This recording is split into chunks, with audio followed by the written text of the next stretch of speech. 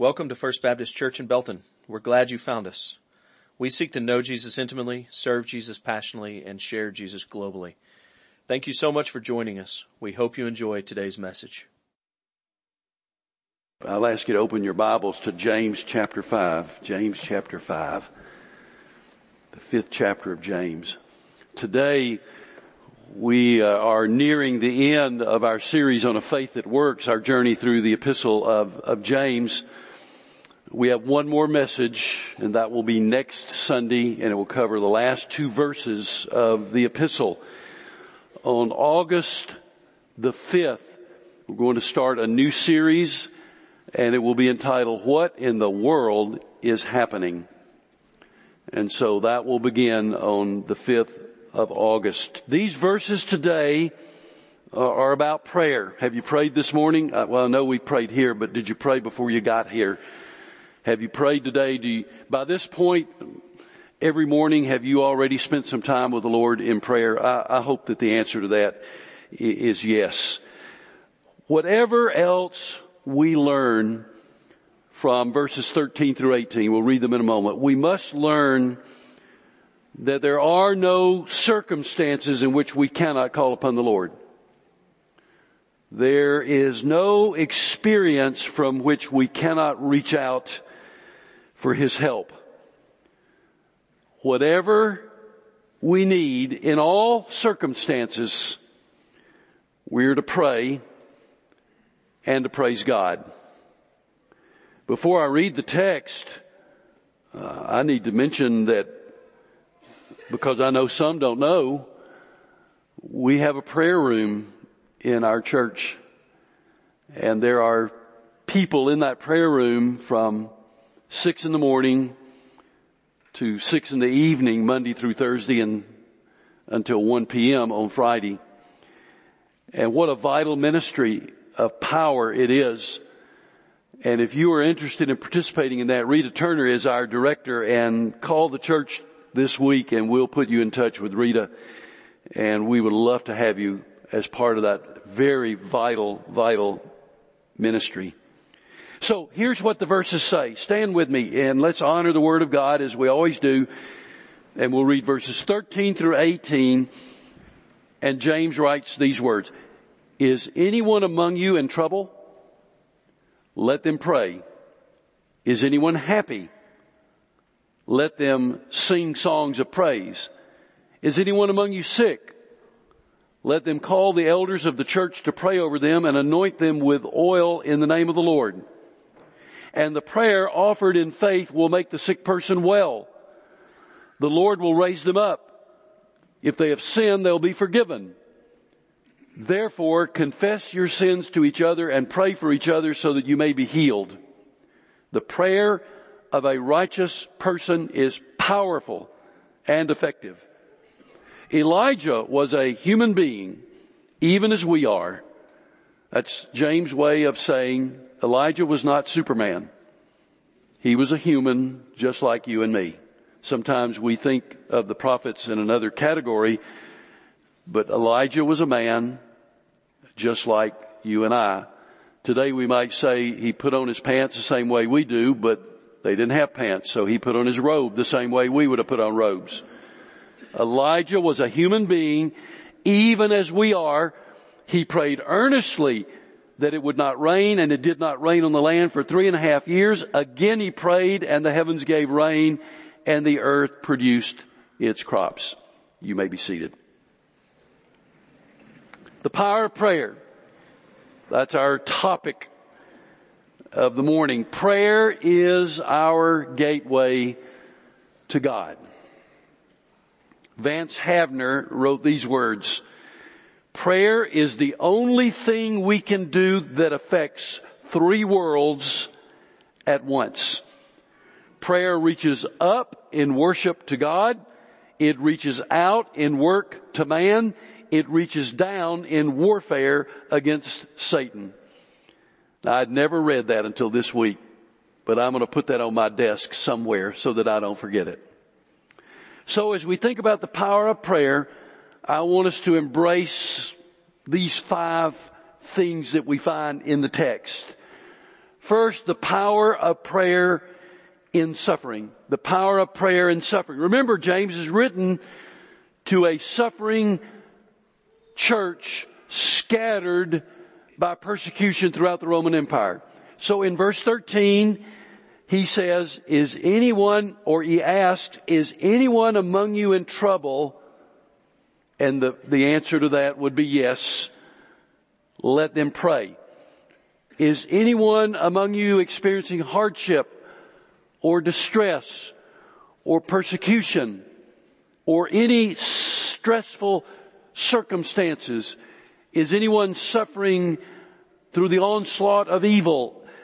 Has anyone come under personal hardship? Does anyone sense oppression? Does anyone feel pressure? If the answer to that is yes, then James says, take it to God. Now, our question of the moment, does it do any good?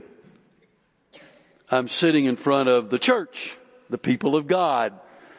Does prayer work? Is prayer effective? Does prayer make any difference? I hear some amens. So let me share with you at least four things that are taking our suffering, our pain, our hardship, our pressure, our troubles, taking them to the Lord. Here's at least four things that will happen. Number one, we will be obeying God because God says we are to pray, and obedience is always good. The second thing prayer accomplishes is that we have, upon praying, a sense of His presence and a reminder that you are not forgotten. Have you ever felt forgotten? Persist in prayer. You are not forgotten. God knows you personally, your current circumstance, and everything that's going on. You have not been abandoned, nor have you been forgotten. A third thing that prayer will do is that it will remind you that God has a plan, and we're not always able to see the big picture, but we know God has a plan and a purpose, and that He loves us, and we may at some point be able to see the big picture in this life, or we may not see the big picture until we stand before His throne, but we understand about prayer that God does have a plan in everything that we experience. And then the fourth thing that prayer will certainly accomplish is the reminder that God will answer in His perfect timing and for His glory. Now, in my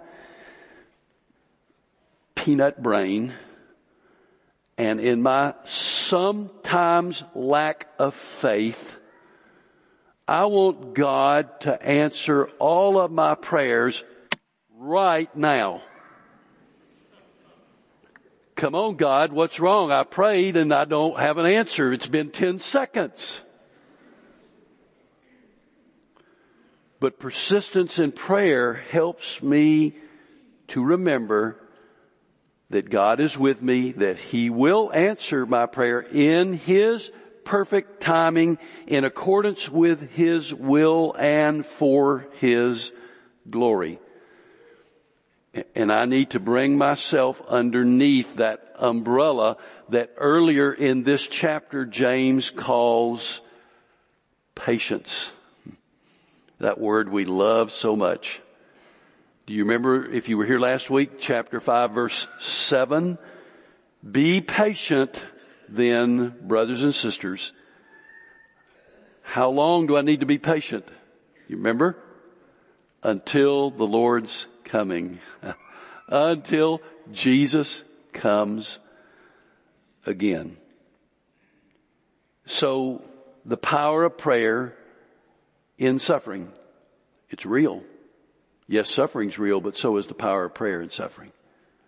Now, here's the second thing we want to get our arms around, and that is the power of prayer in joy. Look at verse 13 again, the second part of that verse. Is anyone happy? Let them sing songs of praise. And songs of praise are a form of prayer. A form of prayer. Now, a good friend of mine gave me 2 hats, 2 baseball caps.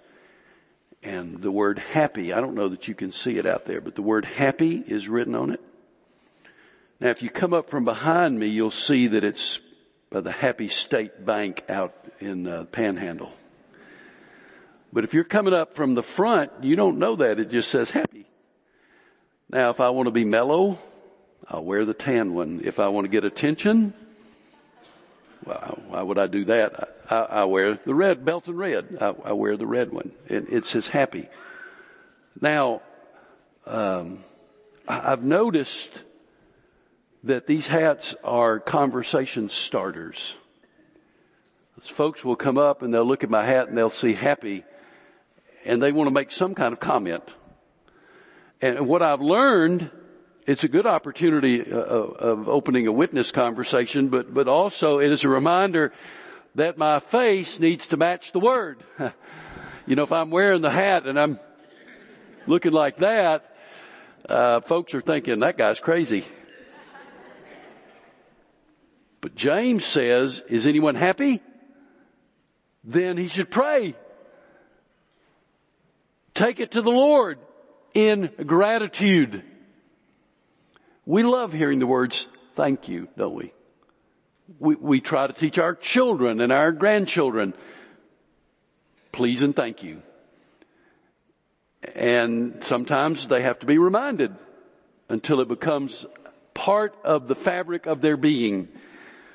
And if you like to hear the words thank you, how much more does our Heavenly Father want to hear those words of gratitude from His children? And so I confess that I, and perhaps it is a we, are all too forgetful of God when everything's going well. Now, I never forget to pray when things aren't going well.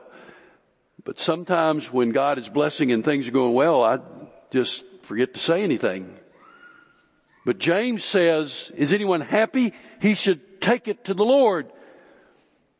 In the Greek there, in that 13th verse where it says, let them sing songs of praise, the literal translation of that is when you're happy, pluck at a stringed instrument. Pluck at a stringed instrument. So the strings over here should be happy about that. Through the years, it became translated, when you're happy, sing praise to the Lord. Either way, plucking or singing, either way, or praying is good because God loves our praise. So let's make a covenant together that we will not forget to say to God, thank you, thank you, thank you. Now, the third thing that I want us to get our arms around here is the power of prayer in sickness. Now, verses 14 and 15, through the centuries, have engendered some measure of discussion and even disagreement. But look at it. Is anyone among you sick? And then he says, if so, here's what you should do. Let them call the elders of the church to pray over them, anoint them with oil in the name of the Lord. Now, literally this says, is anyone among you without strength? And that's what sickness does to us, doesn't it? You get sick, and a byproduct of that sickness is you're without strength. I mean, you're just washed out. You can hardly do anything. So that, he's saying, is anyone among you without strength? Is anyone among you sick? And the implication here in the text and the original words refers to serious illness or injury, not superficial. I chipped the end of my fingernail. That's not what he's talking about. He's talking about something serious an illness or injury, something that has sidelined you, you're unable to function normally, then what are you supposed to do? And he tells us. Now, an excursion for a moment. Why do Christians get sick? We're God's children. Why aren't we exempt? Why aren't we exempt from illness? Let's think about that for a moment. Well, first of all, Christians get sick because we are alive and part of the human race. And the Bible never says, become a Christian, you'll never get sick. With all due respect to some of what you see on television. Because we're alive on the face of planet Earth, we're going to get the same things that a lot of other people get. Now, sometimes sickness is caused by sin. We know that. You get drunk, you get behind the wheel of a car, you drive, you have a wreck, and you get hurt. That illness, that injury is a result of your own sin. Sometimes sicknesses or illness is because of a violation of natural law. When I came here as your pastor, I could have stood right here and jumped down there, no problem. No problem. I was active basketball player, I could have done that. If I do that now, it is a violation of natural law. And I'm going to be in a world of hurt. Sometimes our sickness begins with stress that causes things to happen in our mind that result in a sickness of some kind. Sometimes sickness comes at the attack of Satan, but only with God's permission, as he gave with Job. Sometimes sickness comes to reveal God's power. You remember John chapter 9? The disciples and Jesus encountered a man who was born blind. And the disciples, like many Jews in that day, made an assumption. Somebody sinned here. Was it this man or was it his parents? I'm incredulous at the question. I mean, he's blind since birth. So did he sin as a baby and cause his blindness, or was it his parents? What did Jesus say? Jesus said this happened so that the works of God might be displayed in him. In other words, Jesus is saying this sickness has come in order that God's power might be revealed. And then sickness sometimes comes to reveal God's grace. 2 Corinthians chapter 12, Paul. Therefore, in order to keep me from becoming conceited, I was given a thorn in my flesh, a messenger of Satan to torment me.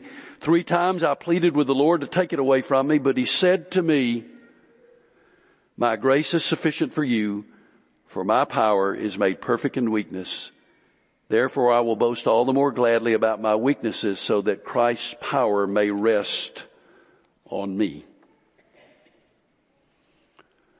I think most of our illnesses come because we're alive on the face of planet Earth, but there are other options. I confess that in the flesh, when I'm ill, I become extraordinarily self-focused. And just about all I'm concerned about is me, myself, and I, and can you get this out of my body, out of my life, whatever it may be. But sometimes I have to realize God has a bigger purpose for his glory and to reveal his grace. But James does tell us what to do. What does he say to do? Call the elders, the spiritual leaders of the church, and have them come and pray. Now, that is an active ministry of our elder body. We don't say much about it because the initiative for this lies with the sick person, not with the elders. In other words, the elders don't come banging on your door and say, we're here to pray for you and anoint you with oil, unless you have called and said, please come and pray for me. And if you do, they will. We will. It won't always be the entire body. It may be 2 or 3 of the elders, but it is something that we do and we practice and we consider it a privilege and we take it very seriously.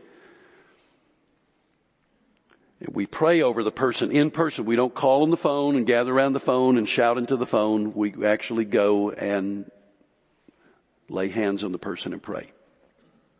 We anoint them with oil, as the scripture says. The oil is not medicinal. The elders are not doctors. Well, one of them is, but the elders are not doctors, meaning we don't come to the house to practice medicine. We come to pray, and the oil is symbolic of the healing power and presence of the Holy Spirit. And the focus is on the power of prayer. And the power is God's power. Now, the outcome, he says here, is that it will make the person well. And the Lord will raise him up, and his sins will be forgiven if sin is involved. And this is a life or death. Raise him up. Now, I pondered that. We've prayed and anointed with oil, and the person dies. So what happens here? What's the deal? I don't understand. Well, in a moment, I'll get to something that I think will help us understand it. But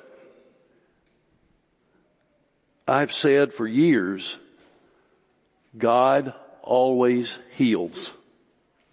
Always. But remember, sometimes the healing comes by His taking us home to be with Him. The ultimate healing. Doesn't always come here. But God always heals. One way or the other. Now, more on that in a moment, but let's look at the fourth thing, the power of prayer in sin. 16, verse 16. Therefore, confess your sins to each other and pray for each other so that you may be healed. The word confess means agree with. When you confess your sins to God, you are agreeing with God. God, I'm a sinner. If we confess our sins, He's faithful and just to forgive us our sins and cleanse us from all unrighteousness. Romans 3:23. When I confess my sin to God, I'm saying to God, God, I know you know all about it. I have sinned and I agree with you that I have sinned. That's the meaning of the word confess. Remember, God never says, I had no idea. God knows already. He's waiting for you, for me to say, God, I agree with you, I've sinned. Here, James says, confess to one another, confess to a person, agree with a person. Someone who is mature and trusted. And so, for added strength, we confess to that person, not for gossip, but for strength. Or to the one we've offended, we confess our sin. Sometimes people will say to me, I want to make things right with this person, but it wasn't all my fault. So if I go to him or her and confess my sin and they just stand there and look at me, I'm going to really be mad. Well, my response is, don't go. You're not ready to go. You're not really sorry. You see, when you're really sorry, you go and you confess and you leave the response that person makes to him or her. And you're prepared in your heart for whatever response you get, but you are going to make things right, to clear the air and to say, I'm so sorry. Please forgive me. I confess my sin.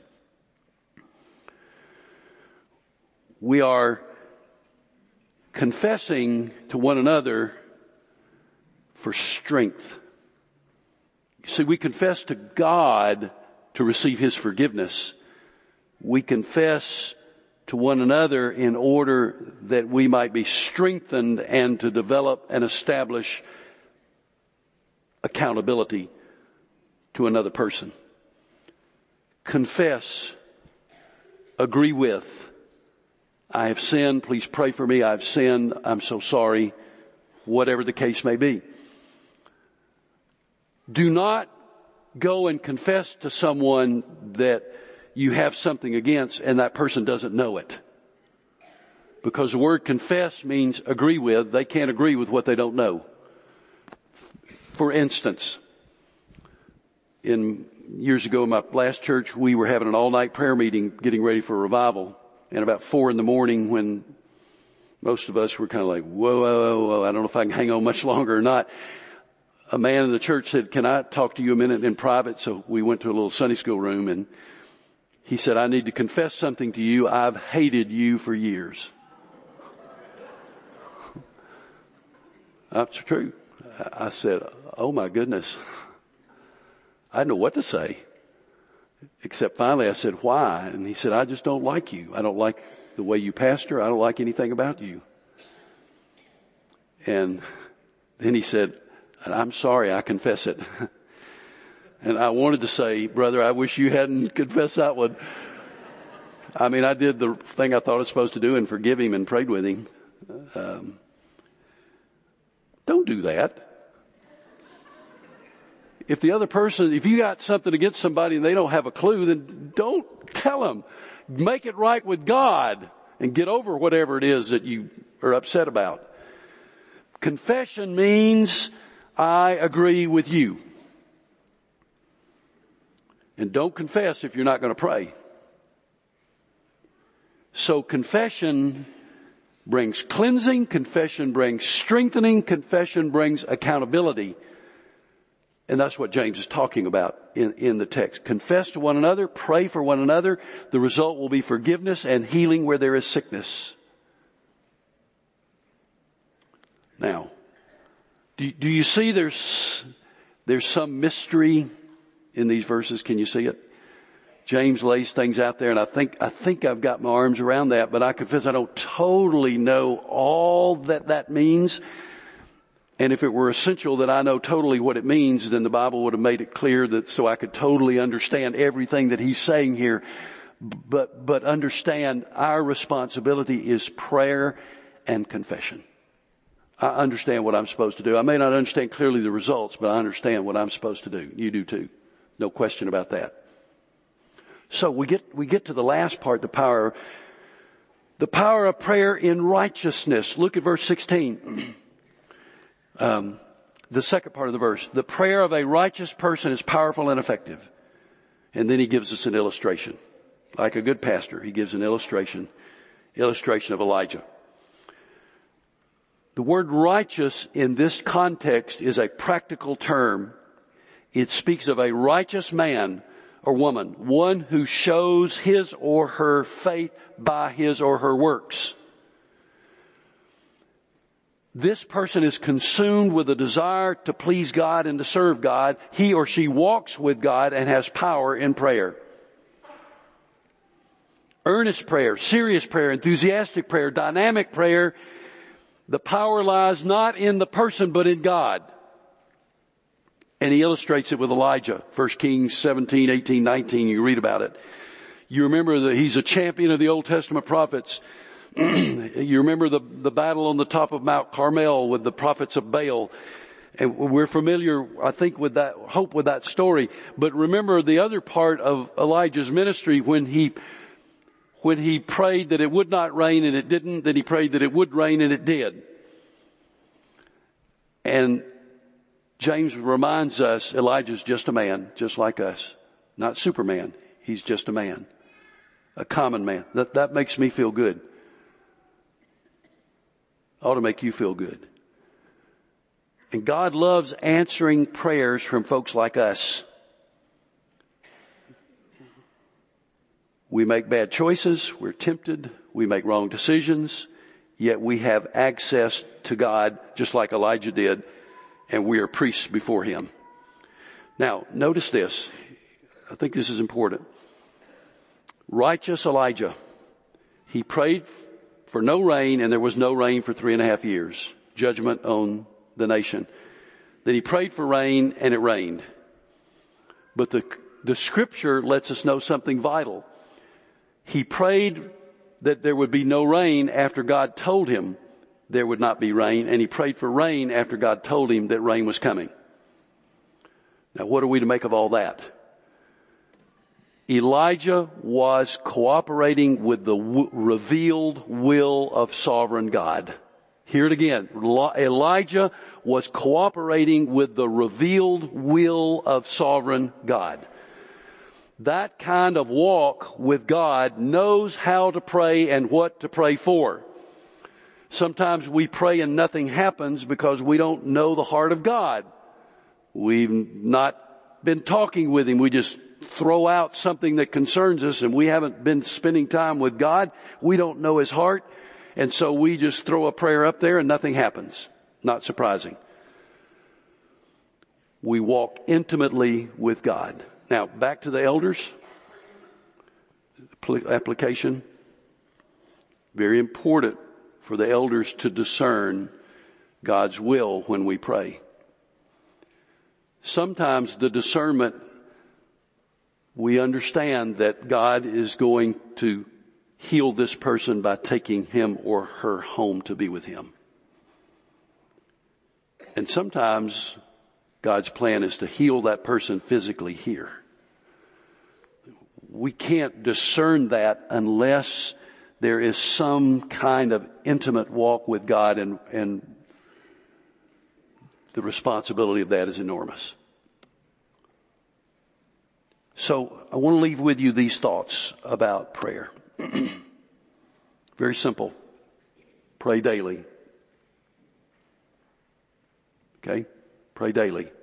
Secondly, pray constantly. What does the Scripture say? Pray without ceasing. Pray daily, pray constantly, pray specifically. Pray specifically.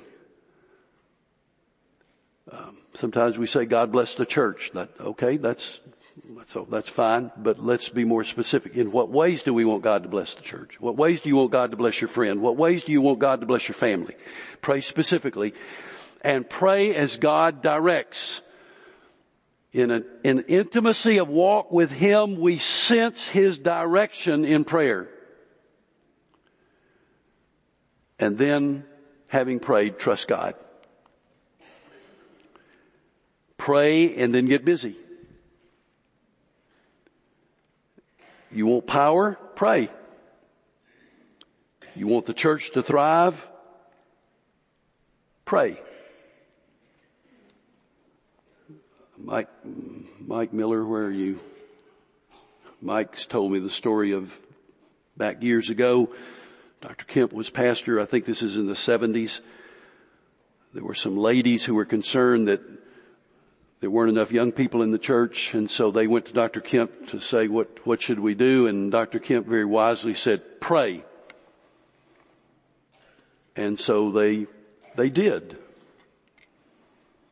And God, over the next months, began to bring a huge influx of young couples into the life of the church.